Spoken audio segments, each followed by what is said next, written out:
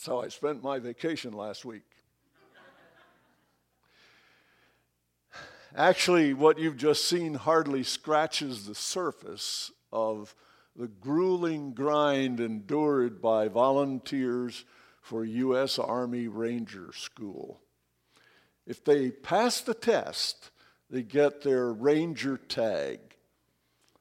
The coveted designation only goes to about 20% of those who enlist to be Rangers.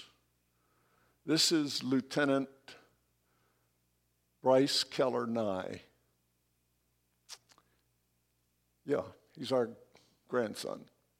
He graduated last December from Fort Benning, Georgia. He's currently training at Fort Drum, New York, and he'll be leading a team of soldiers on deployment to Afghanistan, first of next year. He's also just been married.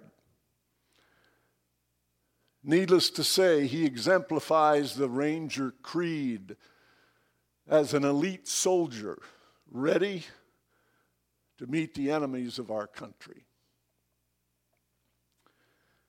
If you don't know anything about Ranger training, here's a brief description of the course. It's 61 days in length with an average of 20 plus hours a day of activity, 7 days a week. There are 3 phases: the Benning phase, which takes place at Camp Rogers and Camp Darby at Fort Benning, Georgia. Then there's the mountain phase, conducted at Camp Frank Merrill in Dahlonega, or if you're from Georgia, it may be Dahlonega, or it may be pronounced some other way. And the Florida phase, which gets into a lot of swamp and water training, conducted at Camp James E. Rudder at Elgin Air Force Base in Florida. The trainees really endure lots of field testing to test their strength, their fatigue, their hunger, the necessity for quick, sound decisions under stress. And that takes place primarily at night. Most of us sleep at night. If 2 MREs, that's meals ready to eat, are sufficient for a 24-hour day with all that activity, you have constant physical stress coupled with 2 hours, even less, of sleep in a 24-hour period, and it taxes the strongest. Some are dismissed, some fail the test, and some just quit. When I said that 20% of those who enter that school actually complete Ranger School, you need to know that the purpose of the instructors is to weed out those who aren't going to stick. They want the best of the best. Bryce acknowledged when his buddies were all dropping out around him, and this happened in the mountain phase with cold temperatures and rain and having to rappel up sheer rock cliffs and other activities. He had to physically hold his arm down to keep from volunteering to quit because he was remembering those who prayed for him and supported him. The final test, you saw a little snippet of it in that video, is a 10-hour forced timed march. The RI, the Ranger instructor, behind the volunteers, saying, "Pick it up, Ranger. Don't lag behind. Move it." Now, I'm not taking the time to imply praise to our grandson. I'm taking this time to acknowledge the preparation, the determination, and dedication and commitment it takes for men and women to qualify to be known as a U.S. Army Ranger and preserve our freedom. Many months ago, when I first really got into the weeds of seeing what's available, and you can Google U.S. Army Ranger School, and you can see up to 45 minutes of really detailed video on Ranger training. I didn't think I'd take that much time this morning. Paul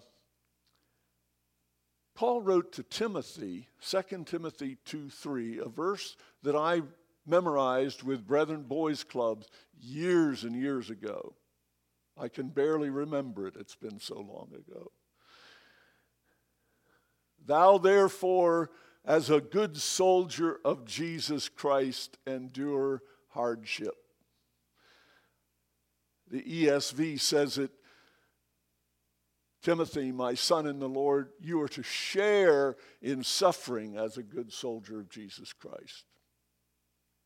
As I observed Ranger School closely, I had this call from the Lord to prepare one day when I had the opportunity to apply what I observed to Ephesians chapter 6. I observed closely how much hardness have I endured for the cause of Christ.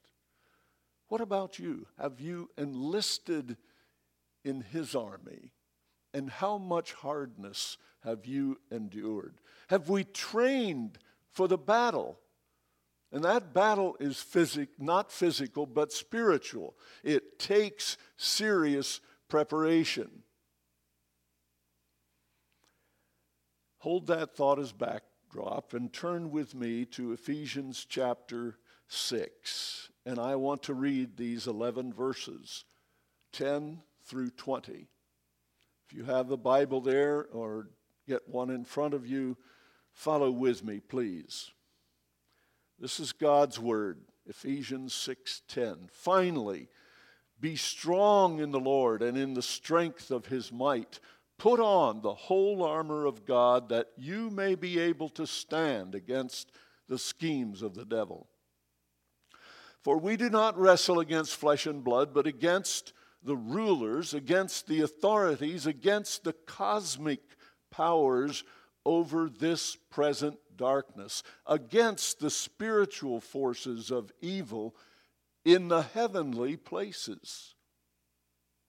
Therefore, take up the whole armor of God, that you may be able to withstand in the evil day, and having done all, to stand firm. Stand, therefore, having fastened on the belt of truth, and having put on the breastplate of righteousness, and as shoes for your feet, having put on the readiness given by the gospel of peace. In all circumstances, take up the shield of faith, with which you can extinguish all the flaming darts of the evil one, and take the helmet of salvation and the sword of the Spirit, which is the word of God, praying at all times in the Spirit with all prayer and supplication. To that end, keep alert with all perseverance, making supplication for all the saints, and also for me, that words may be given to me in opening my mouth boldly to proclaim the mystery of the gospel, for which I am an ambassador in chains, that I may declare it boldly as I ought to preach and speak. Pray with me. Our Father and our God, we ask you to open our eyes of understanding to meet the spiritual forces of wickedness in the heavenly places. We know they are real. We pray that you will give us the commitment and the determination to prepare for the battle. In Jesus' name we pray. Amen.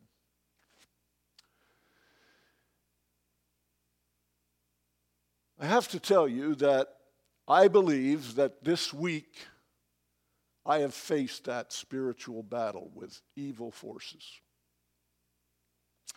Yesterday, Nancy and I went to a commitment about a little over an hour from here, which I had made.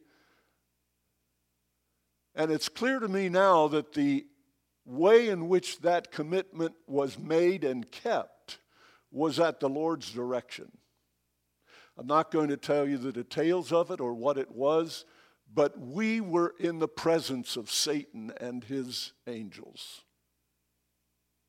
It was a dark time yesterday afternoon. They were real. I prayed during that event that the Lord would encircle both Nancy and me with his protection.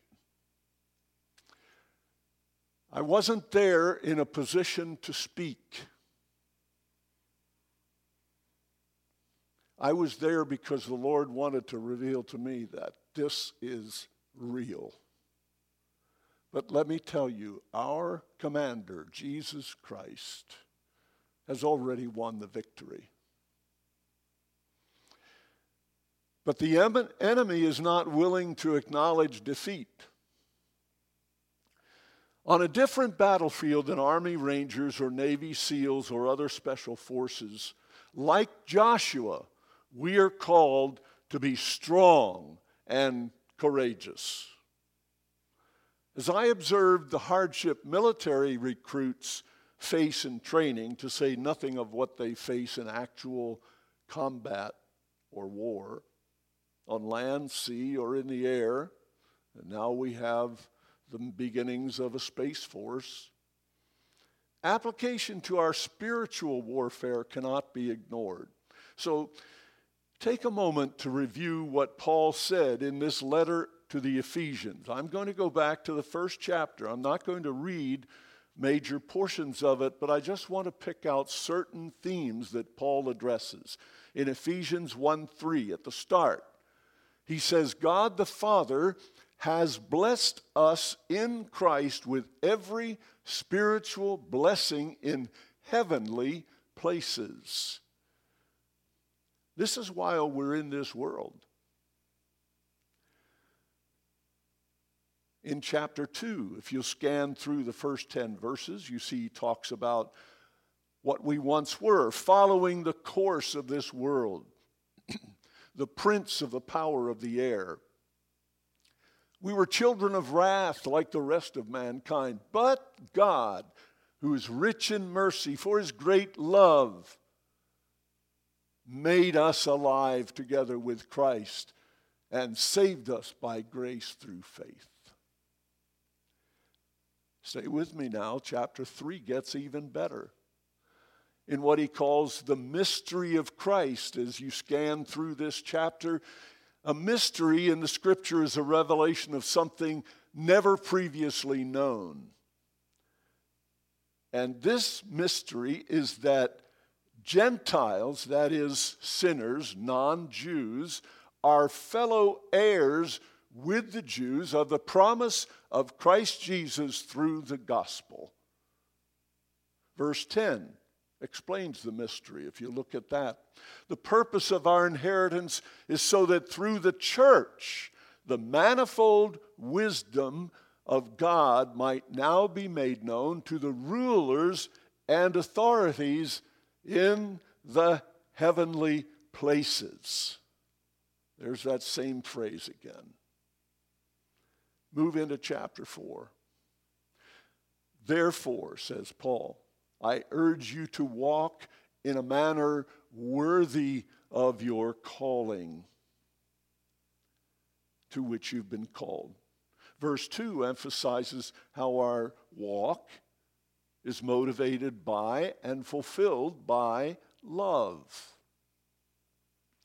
We've put off the old self. Verse 24 says, put on the new self, created in the likeness of God in true righteousness and holiness. It changes who we are and how we live as members one of another. Verse 25, it's a new way of living, obviously, in this world. And the same theme extends into chapter 5. Therefore, be imitators of God as beloved children and walk in love. Walking in the Scripture is living your life, how you live. Walk in love as children of light. Scan verse 2. You see, it's a life of sacrifice to God. Now, through the balance of chapter 5 and into chapter 6, we have and learn how this impacts human hearts and the family of God in home and hearth. It addresses fathers, husbands, wives, mothers, children, servants, or if you were to use the real meaning of that word, it's slaves, and masters, those who have people under them. So we are to be wise, not foolish, verse 17, but understand what the will of the Lord is.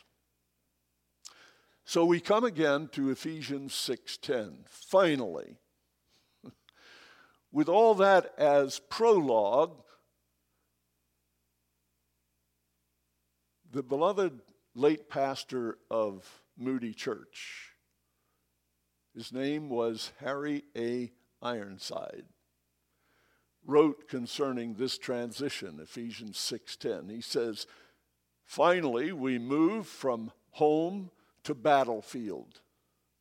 I kind of like that designation. Finally, be strong in the Lord and in the strength of his might. We are to live daily, continuously, to receive his strength. It is strength we do not have. The Greek verb tense signifies ongoing action. It's continuously strengthening yourself. Just as we are clothed in his righteousness. Righteousness is not our own, it is his righteousness. We are only strong in his power. We sang about being strong, but we are strong in the power of the Lord. You know that many mainline churches have taken Onward Christian Soldiers out of their hymnal, and other hymns like the Battle Hymn of the Republic or the Banner of the Cross or anything that has an even oblique reference to things military. They've taken it out of their hymnals. They say we're a people of peace, not of war. And while that is true, we have verse 11. What do you make of this verse in chapter 6 of Ephesians, verse 11? Put on the whole armor of God. What in the world is armor for? Except for battle. In Romans 13, Paul advised Christians to put on the armor of light. We'll see in a moment that that's pretty apropos as we meet cosmic powers of the darkness. So what kind of war should we prepare for? Where is it to be fought? What is our strategy? What tactics will we use? The answer is that we have to prepare, and it's found here in our text, the last half of Ephesians 6:11.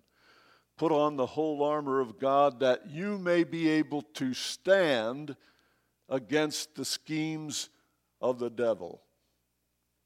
As Nancy and I met him yesterday, Satan is our enemy.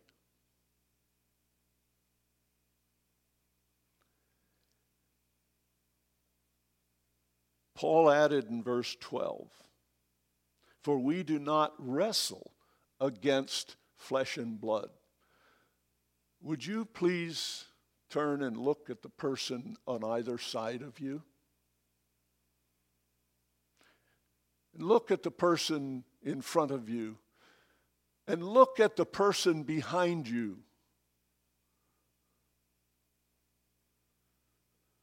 No one sitting around you, no one anywhere is your enemy. Not a person. Never think of any person that way. Satan is our enemy. Turn back in your Bible a few pages to 2 Corinthians chapter 10. I need to read several verses which add to the instructions we're going to see from Paul's letter to the Ephesians, chapter 6. 2 Corinthians chapter 10. I'm beginning with verse 3. This clarifies the battlefield. For though we walk in the flesh, we are not waging war according to the flesh. What is flesh but humankind? People. We're in this world. It's a physical world. It's not a physical war. Verse 4, for the weapons of our warfare are not of the flesh, but have divine power to destroy strongholds. We destroy arguments and every lofty opinion raised against the knowledge of God, and take every thought captive to obey Christ, being ready to punish every disobedience when your obedience is complete. Now turn back to Ephesians chapter 6. Notice verse 12. Our fight is against rulers, 1. 2, against the authorities. 3, against the cosmic powers over this present darkness. 4, against the spiritual forces of evil in the heavenlies. Now that's at least the third time in Ephesians that heavenly places forms the arena. We are seated there, Paul says, and we face the spiritual forces of wickedness and evil there. The verses I read in 2 Corinthians 10 confirmed that the battle is waged in the mind and the heart of the believer, who is engaging spiritual forces in heavenly places. It's not physical. Colossians 2:15 says that Christ disarmed the rulers and authorities and put them to open shame. Those are the evil authorities and rulers in the heavenly places, by triumphing over them in him. Now we know that Satan is a crafty, devious, foxy, deceitful, shrewd, subtle enemy. He's got all the tools. 2 Corinthians 11:14 tells us he can disguise himself as an angel of light.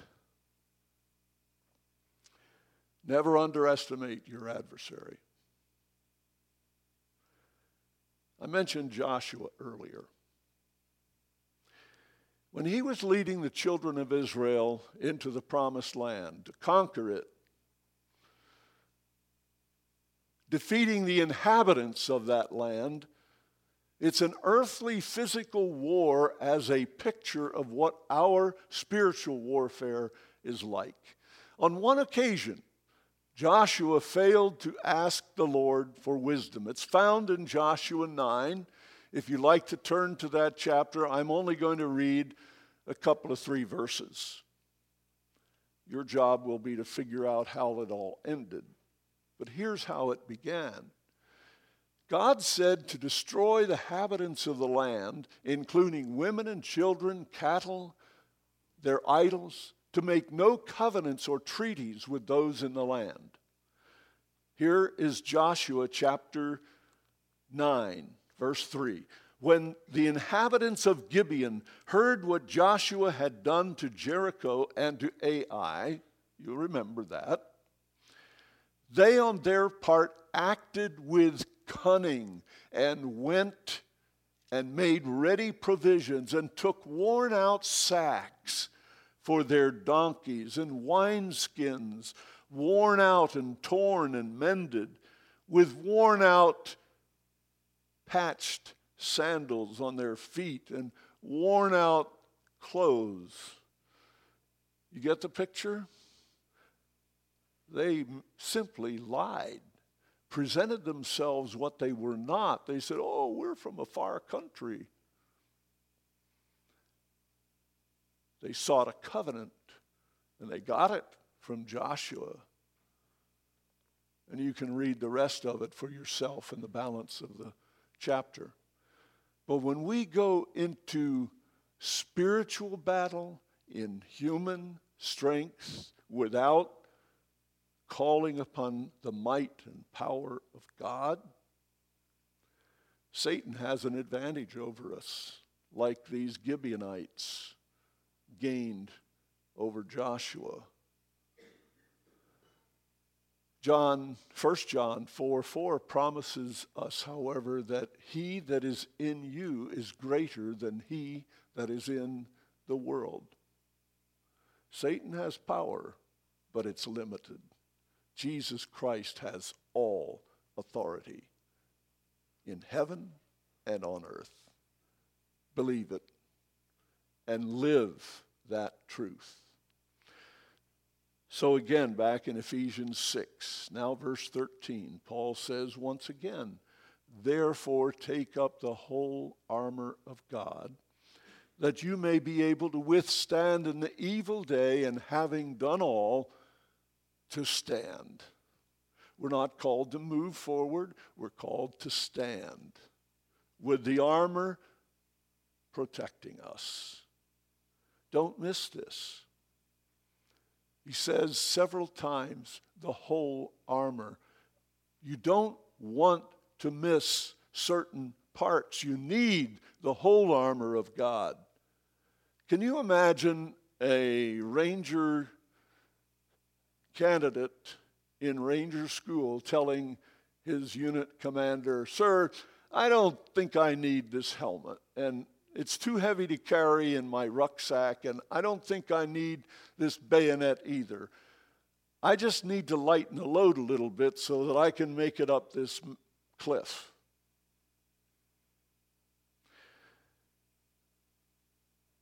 One thing Bryce told us about Ranger School, did you see that one soldier in the video pick up another and carry him? Bryce had to do that with his rucksack, which is really basically a backpack, weighing close to 100 pounds. 100-pound rucksack, a soldier, and he had to carry him out as if he were wounded. We're clothed in the righteousness of God in Christ. When facing the foe, we stand firm in the finished work of Christ on the cross. It's not our own strength. We stand clad in the whole armor of God. Look at verse 14. Having fastened on the belt of truth and put on the breastplate of righteousness. Truth is from God. Jesus said it. I am the way, the truth, and the life. We meet the assaults from the powers of darkness with God's truth, the belt of truth, His word. What you and I think about things is not important. What does God say about things? His word is truth. Ephesians 5:6 says, let no one deceive you with empty words. A lot of people in our age, in the age of Facebook and Snapchat and whatever else people get on, they say a lot of words. God's word is truth. Fasten that belt of truth around you. The breastplate of righteousness covers the heart. When one of our other grandsons was in the hospital and he's very thin and he had this lung problem, you could literally see him. He had telemetry on his chest and he didn't have a shirt on. You could see his heart pumping in his chest. I'd never seen that before because he was so thin. The breastplate guards your heart so that you may live a clean, holy life free from hidden sin.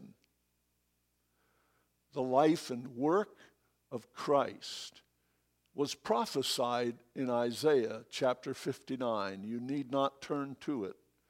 Verse 17 reads this way: He put on righteousness as a breastplate and a helmet of salvation on his head. God's own Son put on the armor of God. How much more urgently do you and I need it? Now in verse 15, we are told to put shoes on our feet, which is readiness given by the gospel of peace. That's the good news. The gospel, it must be seen in our lives. A popular Christian song from a number of decades ago had a refrain like this: If you were arrested for being a Christian, would there be enough evidence to convict you? That's putting readiness with the gospel of peace on your feet. In verse 16, Paul introduces the shield of faith with which you can extinguish all the fiery darts of the wicked. The shield of the Roman soldier was actually large enough to cover from head to toe. It was a big, huge shield. And it was large enough to protect the entire body from flaming arrows and darts that were sent their way. Faith is our way to God. It's a shield of faith. It's our shield. To quote Ironside again, he said, it's not what you believe, but how you believe. It's by grace that we're saved, through faith, not of ourselves, lest we boast. The helmet of salvation in verse 17 provides protection for the head, the mind, the intellect. Even a child can understand, Jesus loves me. This I know, for the Bible tells me so. The final two pieces are also found in verse 17. Take the helmet of salvation and the sword of the Spirit, which is the Word of God. I have to point out that the word, which we normally think of in the Greek as logos, that's in John, the opening of John's gospel. In the beginning was the Word, and the Word was with God, and the Word was God. That's logos. That's not the word here for the Word of God. The Word of God here in the Greek is rhema. It's anglicized, again, transliterated from what I mentioned last week. It's anglicized as rhema, the sayings of God. It's what did God say? Jesus used that word in his temptation in the wilderness when Satan attacked him. He said, it is written. Here is rhema, the word of God. Thou shalt not tempt the Lord your God.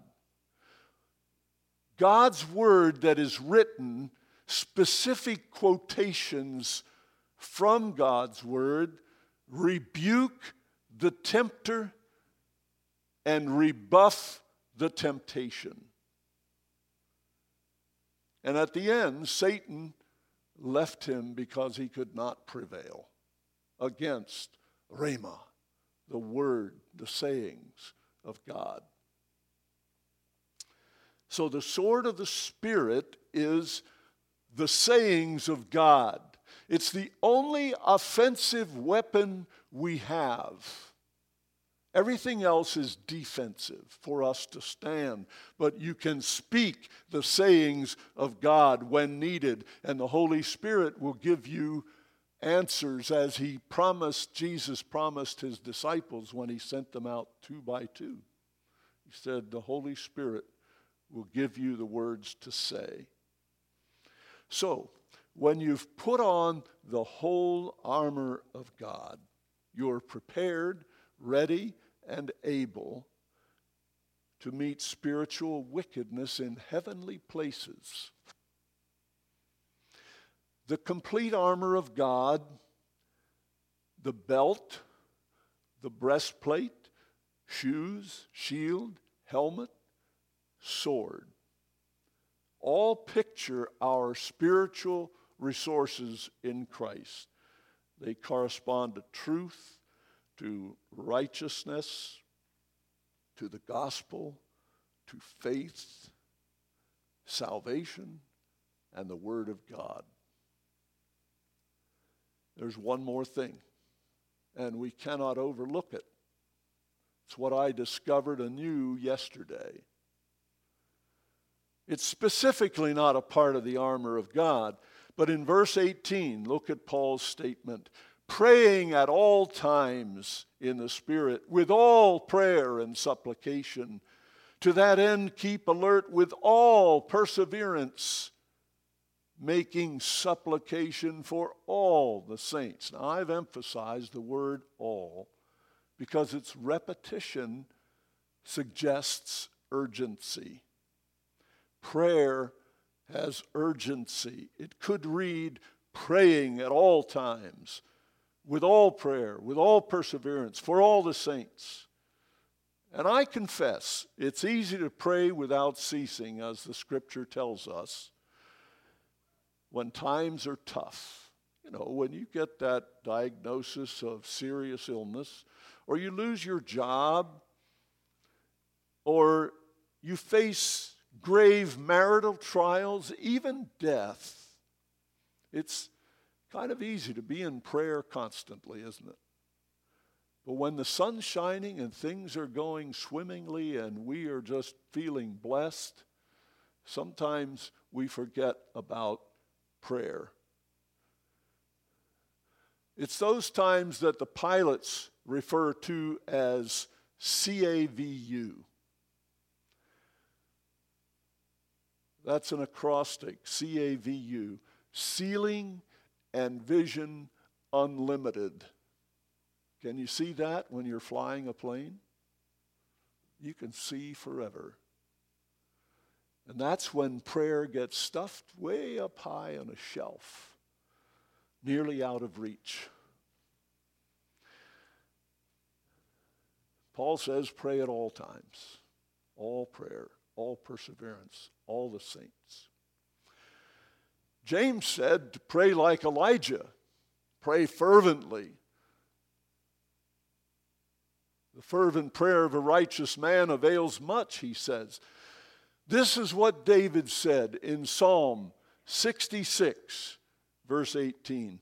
If I had cherished iniquity in my heart, the Lord would not have listened.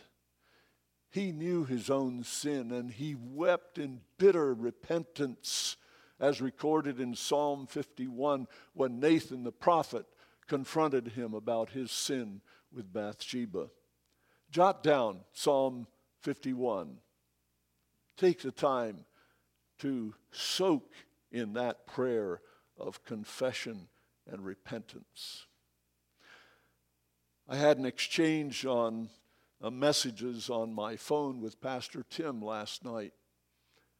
And I told him, in the same cryptic note that I told you about our experience yesterday, and I said, we met Satan and his demons.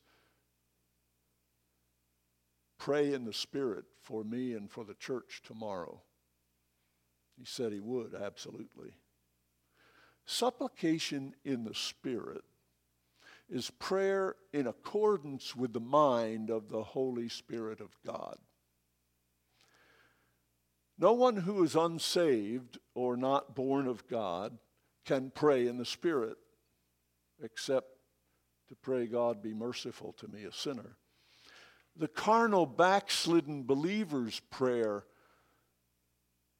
apart from repentance, cannot be in the Spirit.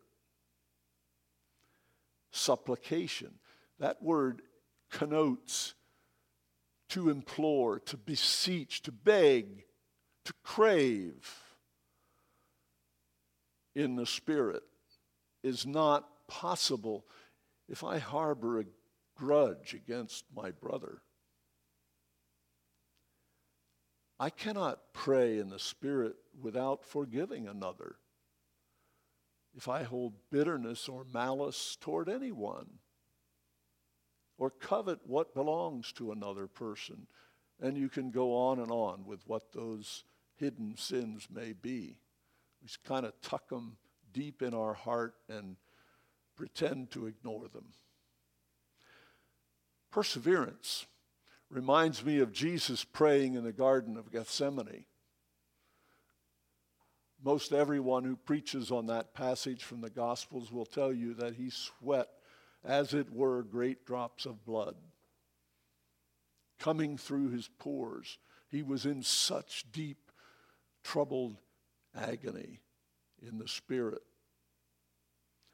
Read the whole account in Matthew 26, verses 36 to 46. If you can remember 6, you've got it all.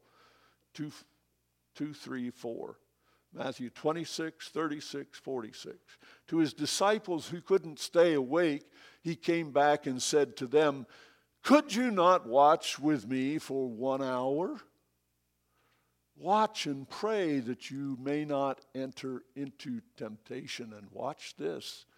The spirit indeed is willing, but the flesh is weak. Isn't that why we have the armor of God? Our battle is not physical. The flesh doesn't do any good. You can't pump iron long enough to build up the strength to meet Satan. But you put on the whole armor of God and you're ready. There's yet one more prayer that Paul talks about, and that's for all the saints. He goes on to ask them to pray for him and his ministry, but is your prayer worldwide, or would it be like this? God bless me, my wife, our son John, and his wife. These 4 and no more. Sometimes that's our prayer. It's just focused on a little tight-knit group of people we love or know. Even for the church, maybe it goes to 40 and no more. I don't know. But how many times do we pray for every name on our prayer concerns list? I know they're there every week. How many times do you ask the Lord to build up the pastor's courage and strength? When have you remembered to ask the Lord to bless some unknown evangelist? God so loved the world that he gave his only begotten Son, that whosoever believes in him shall not perish, but have everlasting life. Do you pray that truth of John 3:16 to be heard and received with joy in Mexico? Or how about Kenya, Afghanistan, Nepal, Pakistan, Iran, North Korea, the Philippines, China, Waynesboro? That is how you pray for all the saints and for all those who would be saints by the grace of God, who may have yet to hear and receive the gospel. As the band comes up, we're going to sing a call to rise for a victory march. As soldiers of the cross, we have to be on mission. We're to train for and equip ourselves for that mission and carry it out even in the face of mental, physical, or emotional stress. That's what I believe Paul meant when he told Timothy, share in suffering, endure hardness as a good soldier of Jesus Christ. My tolerance for suffering, and yours, is the measure of faith in the Lord Jesus Christ, who promised that he is able to do abundantly more than all we ask or think, according to the power at work within us. Pray with me. Now to him who is able to keep you from stumbling and to present you blameless before the presence of his glory with great joy, to the only God, our Savior, through Jesus Christ our Lord, be glory, majesty, dominion, power, and authority before all time and now and forever. Amen.